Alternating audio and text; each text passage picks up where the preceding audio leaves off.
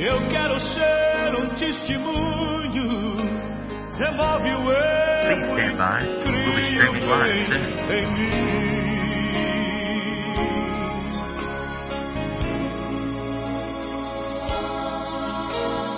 Estrela alva, Please stand by.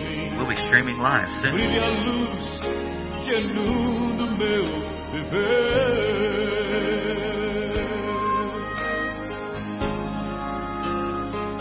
Please stand by. We'll be streaming live soon. Alva, brilha em mim, brilha a luz que inunda o meu viver. Good morning, beloved. Welcome to Bible Study Time here with Rick Bonfim Ministries. I'm Gene Thomas saying good morning and hello from Virginia. I do hope you all are well and that you had a restful night and that you're out here to maybe give some consideration to the word of the Lord this morning. I know I am. I'm kind of excited about the direction now we've gone forward in our Bible. One book to 1 Peter, and we're going to be looking at some of the verses of that letter or treatise or whatever it is there.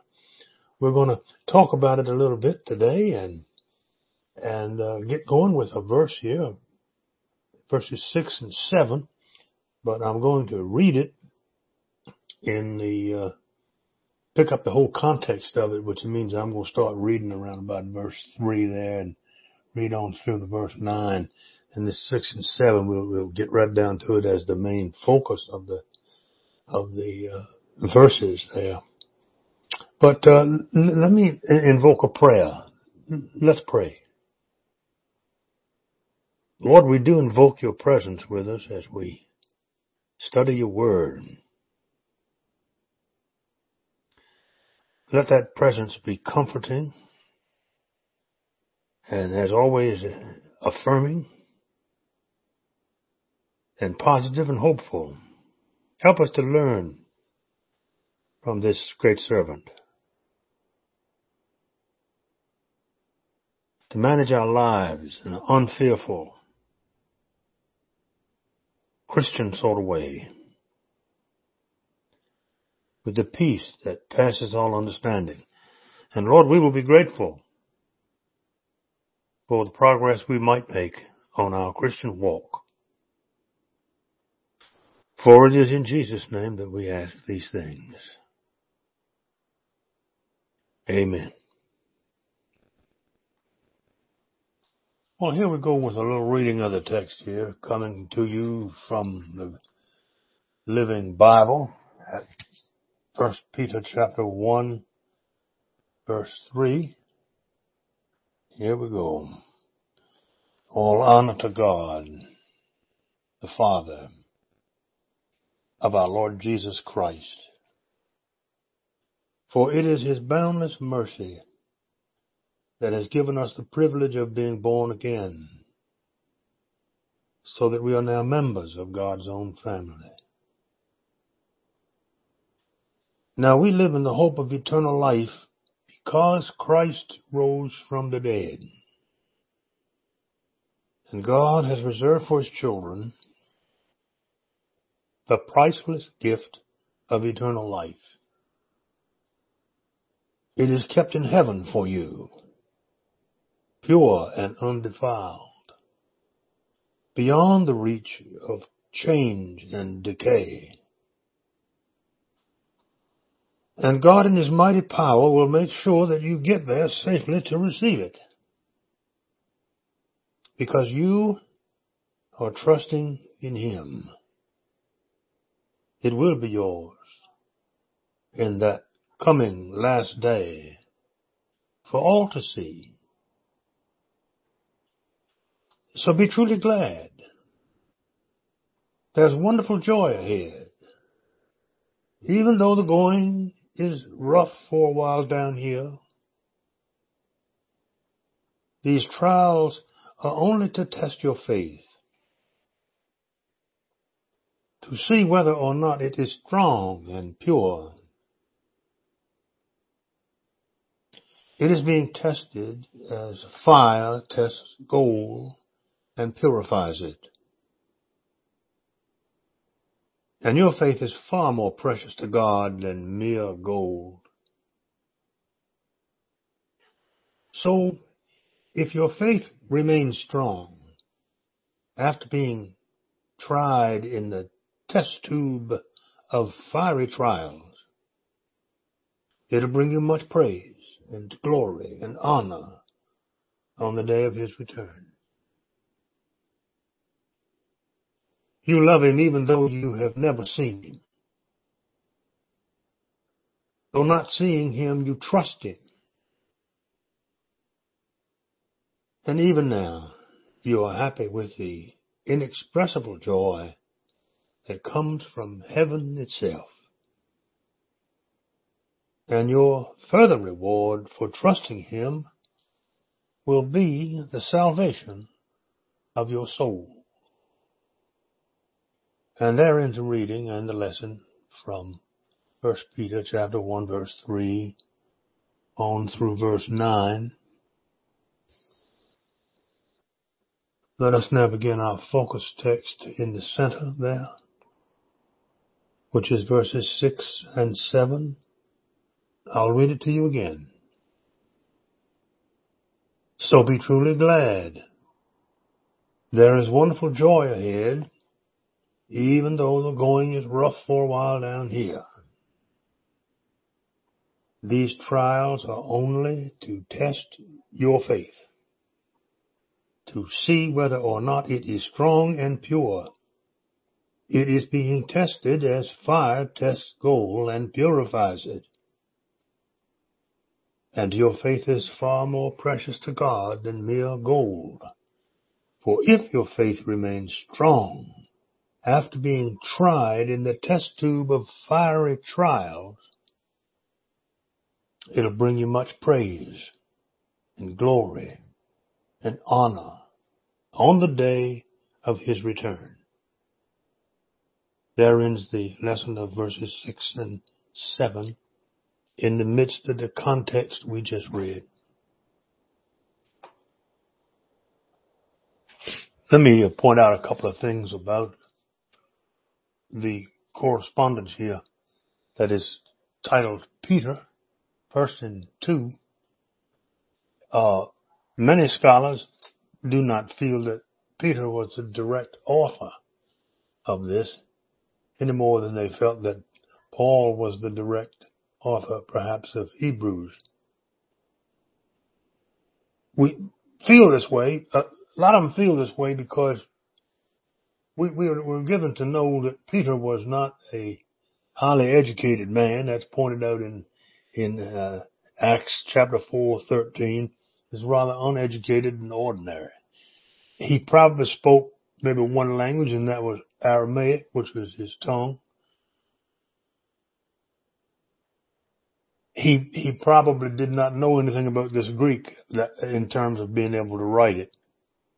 Most particularly this style, which is highfalutin big words. Somebody wrote this who had a real high command of the Greek language. So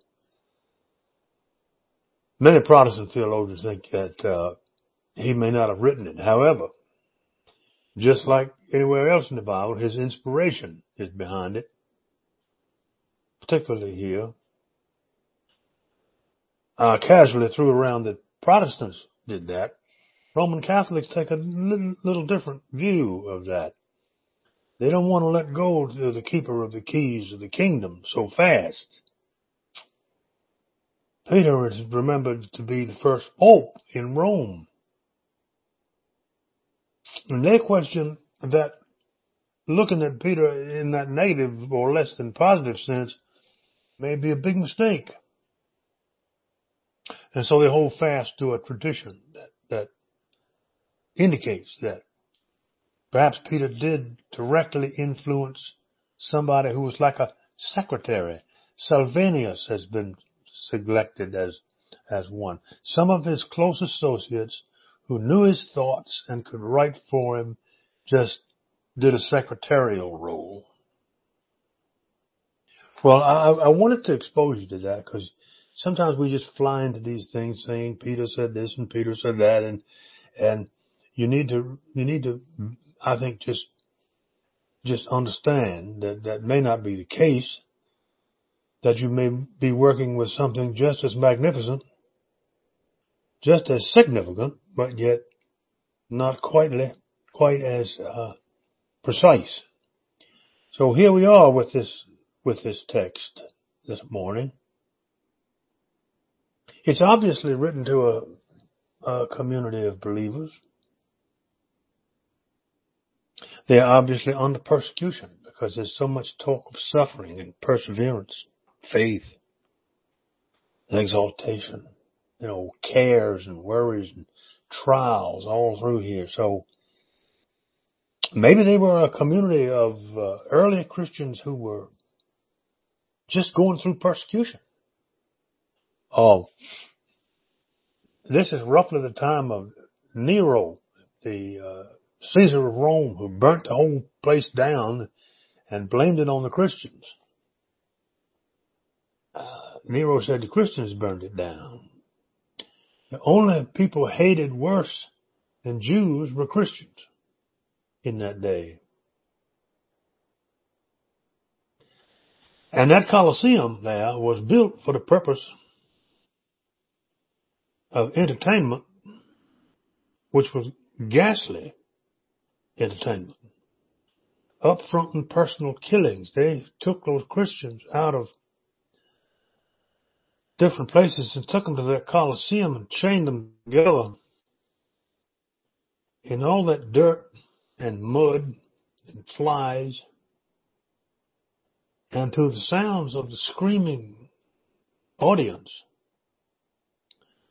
they were killed in various horrible ways for the purpose of entertainment.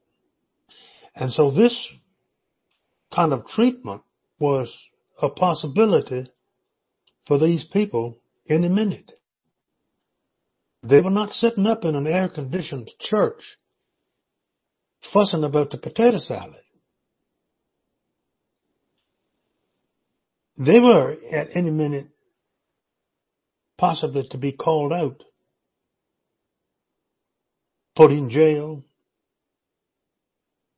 and dragged over to that Colosseum,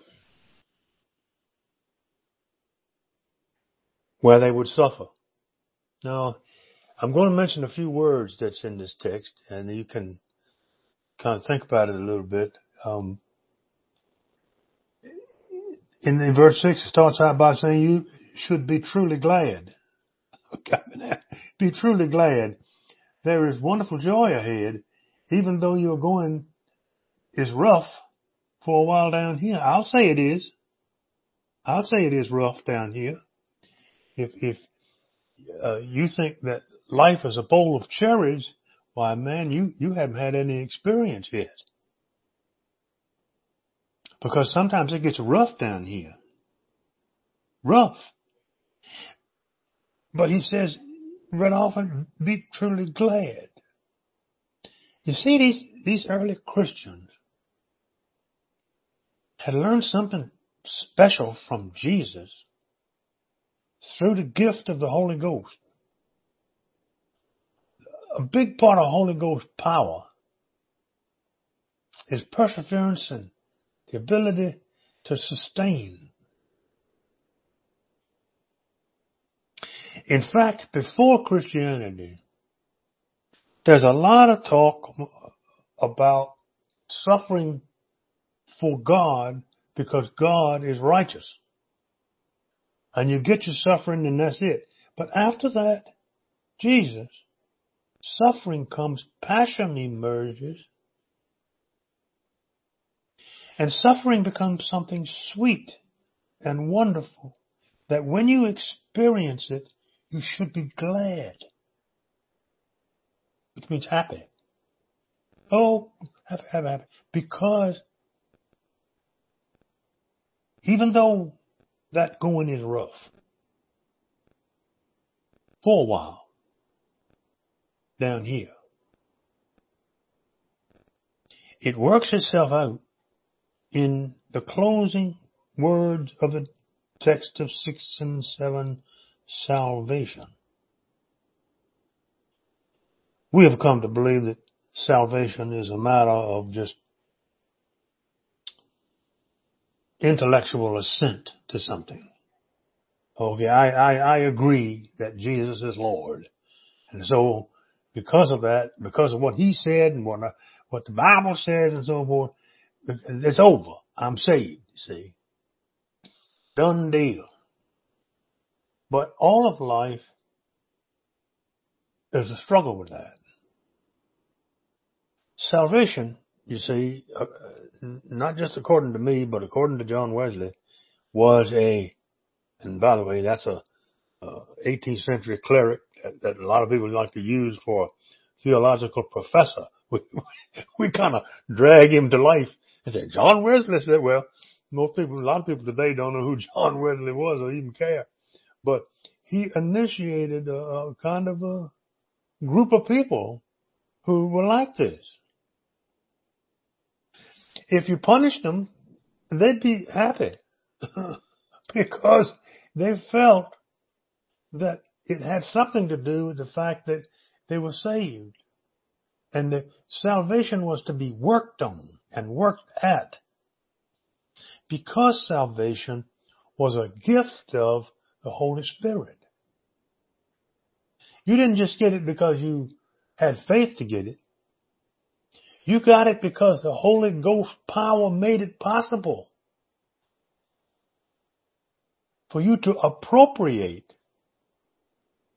what is said to be given to you as salvation. Salvation is not just to be accepted. It's to be appropriated and put to work. You can see salvation in people depend upon whether or not they're working on it. That's a funny thing. It's like working on the road out here. If you work on the road, it's a pretty tough job. In summertime, it'd be so tough that places where I grew up as a boy, they would take convicts out of jail and take them down to the road and hook them together with a chain. They call it a chain gang. And the chain gang was used to clean out ditches. That's what they used to do. It'd be, many, 25 or 30 in a chain gang. And they'd be hooked together in the hot summertime. Most of the time they were African American folks, just like in jail now, disproportionately so. And they would be on the side of the road. And I remember as a little boy, I used to think about them when we'd ride by them in the car, and I'd see them out there working. And one day I was in my grandmother's funeral procession, and I was going along the road and sitting on the back seat of the undertaker's car, and my grandma was in a car behind in a casket, and we were rolling down the highway there real slow, and we came up on this chain gang working there, see? And all of a sudden they stopped working, turned around, and one after another of them, one or two of them, not all of them, but one or two of them, took off their caps and looked at that body as it went by. They didn't know my grandma, but they knew that they had to stop a minute and think a minute. And the guard stopped and thought a minute as their mortality rolled on down the road. See, they were working. You said you had to work off your prison term in those days. Not so too much anymore, but then you had to work to get out. And those men were working, and I saw them take their hats off, and I saw them stand still, and I said to myself, as we rolled past, I said, those men have got the same God I have. Those men suffering out there in that sunshine got the same God my grandma used to tell me about back there in the casket behind, riding along to her grave.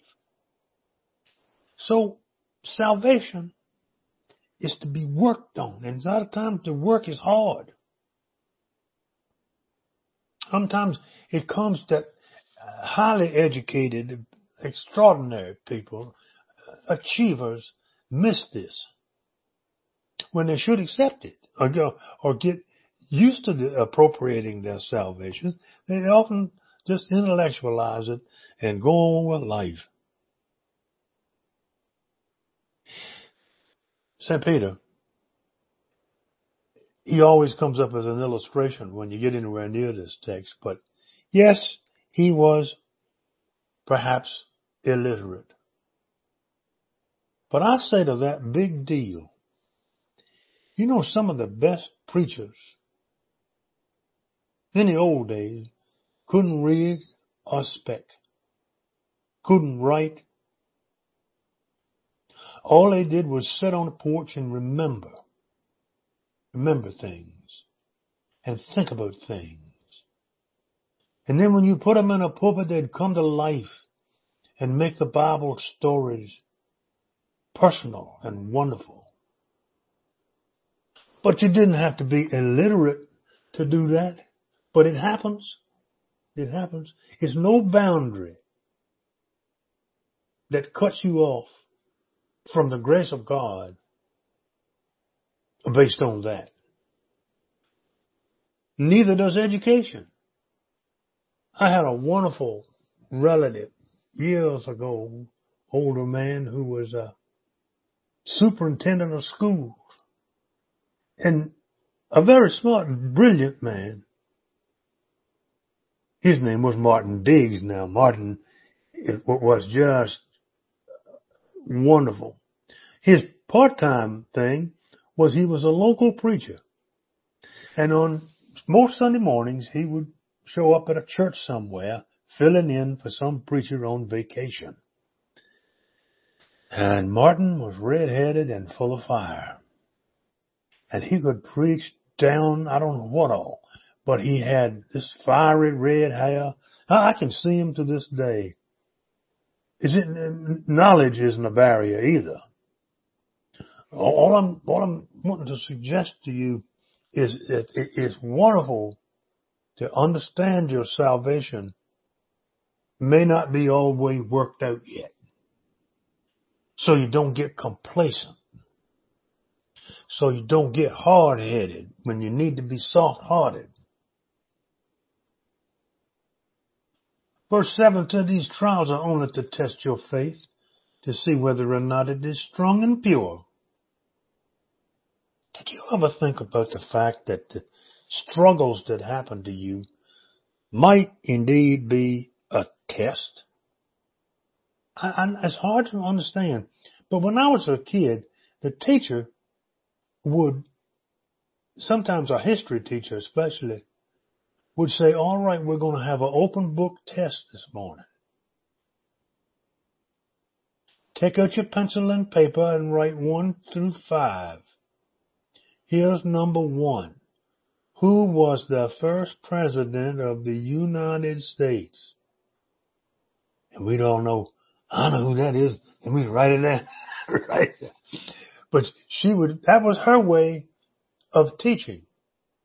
See, we didn't want to fail the test. We didn't know that she was teaching us the whole time she was giving us a test.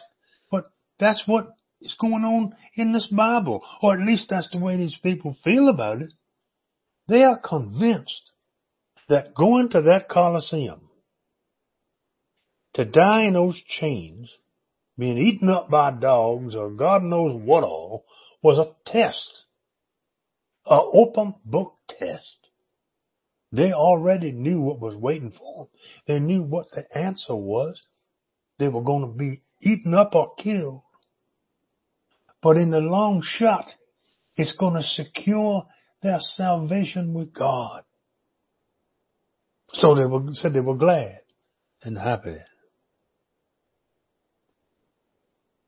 Well, your test and your trial may be like that. And it takes heat to tell whether it's any good or not. Gold is like that. The more you heat to turn on it, the more you can discover what's in it. Because if it gets drippy, and you can tell what's in that chemical. If it's pure, and it looks like it, and it is. And the same thing is true of life. Sometimes you can be surprised what sweat will tell you about somebody. And how good or bad they are, or how we're working on their salvation. Testing creates a condition in which things are heated up in life. So if your faith remains strong after being tried in the test tube of fiery trials, so it will bring you much praise and glory and honor on the day of his return. See, these were Maranatha people. We're not so much into that eschatology anymore, but they were Maranatha people. They were looking around every corner to see if Jesus had come back yet. And they were, they got so that by the Middle Ages, they were looking for him to come back because times were hard and they were going through trials. And those churches those big cathedrals that those people would build in the Middle Ages, every one of them is laid out east to west. That is, the high altar faces east, the back of the church faces west. Doesn't matter what the property line looked like. They put that old church on there and turned it around so that if they were sitting in church on a Sunday morning and Jesus came back from the eastern sky, they could be the first ones to see it. That's how sure they were that the Lord was going to come back and reward them for their difficult circumstances through which they have had to persevere. Now that's the theological word at us this morning. Persevere. If you've ever seen the movie Josie Wales, Josie Wales, Clint Eastwood, there's a shoot 'em up Western movie, and there's an Indian chief on there who tries to explain to Josie Wales why his circumstances are so bad. That old Indian is dead now, but he said, we went to see Abraham Lincoln. And he said, he came out to see us and we were all dressed up like civilized people, he said. And Lincoln looked at us and said, endeavor to persevere, he said. So he said, the chief said we went home and we thought about it for a while. Endeavor to persevere. And when we had thought about it long enough, he said, we declared war on the Union. You see, perseverance is a tough thing. John Calvin is a great theologian who initiated that. But my time is shot now. I see it's time for me to go. Sorry we got started a little late this morning, but I'm here and you're there, and we're going to get on with life, and we're going to what? Endeavor to persevere today. Might look up that word. It's a wonderful word, and there are many more things to say about this, many more things. But in the trials of life, remember that you're saved, see? Remember that. Remember Queen Elizabeth, who just died, said one time the most important thing that she could possibly do in life is to remain poised and tranquil. And by God, she did it. For all those years, she remained poised and tranquil. Surely we can do it too, in the light of what God has done for us in Jesus. So, folks, I want to bid you farewell, and God bless each and every one of you. I hope to see you soon again. Okay? Bye-bye.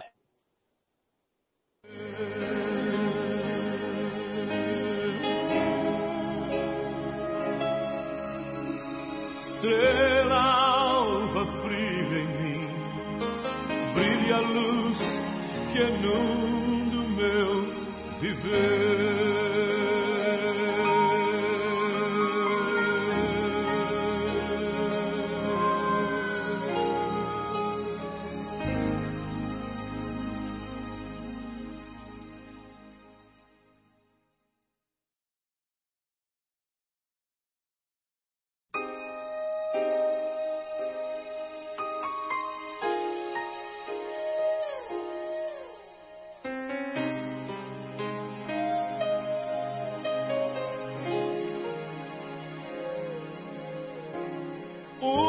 hoje a minha alma põe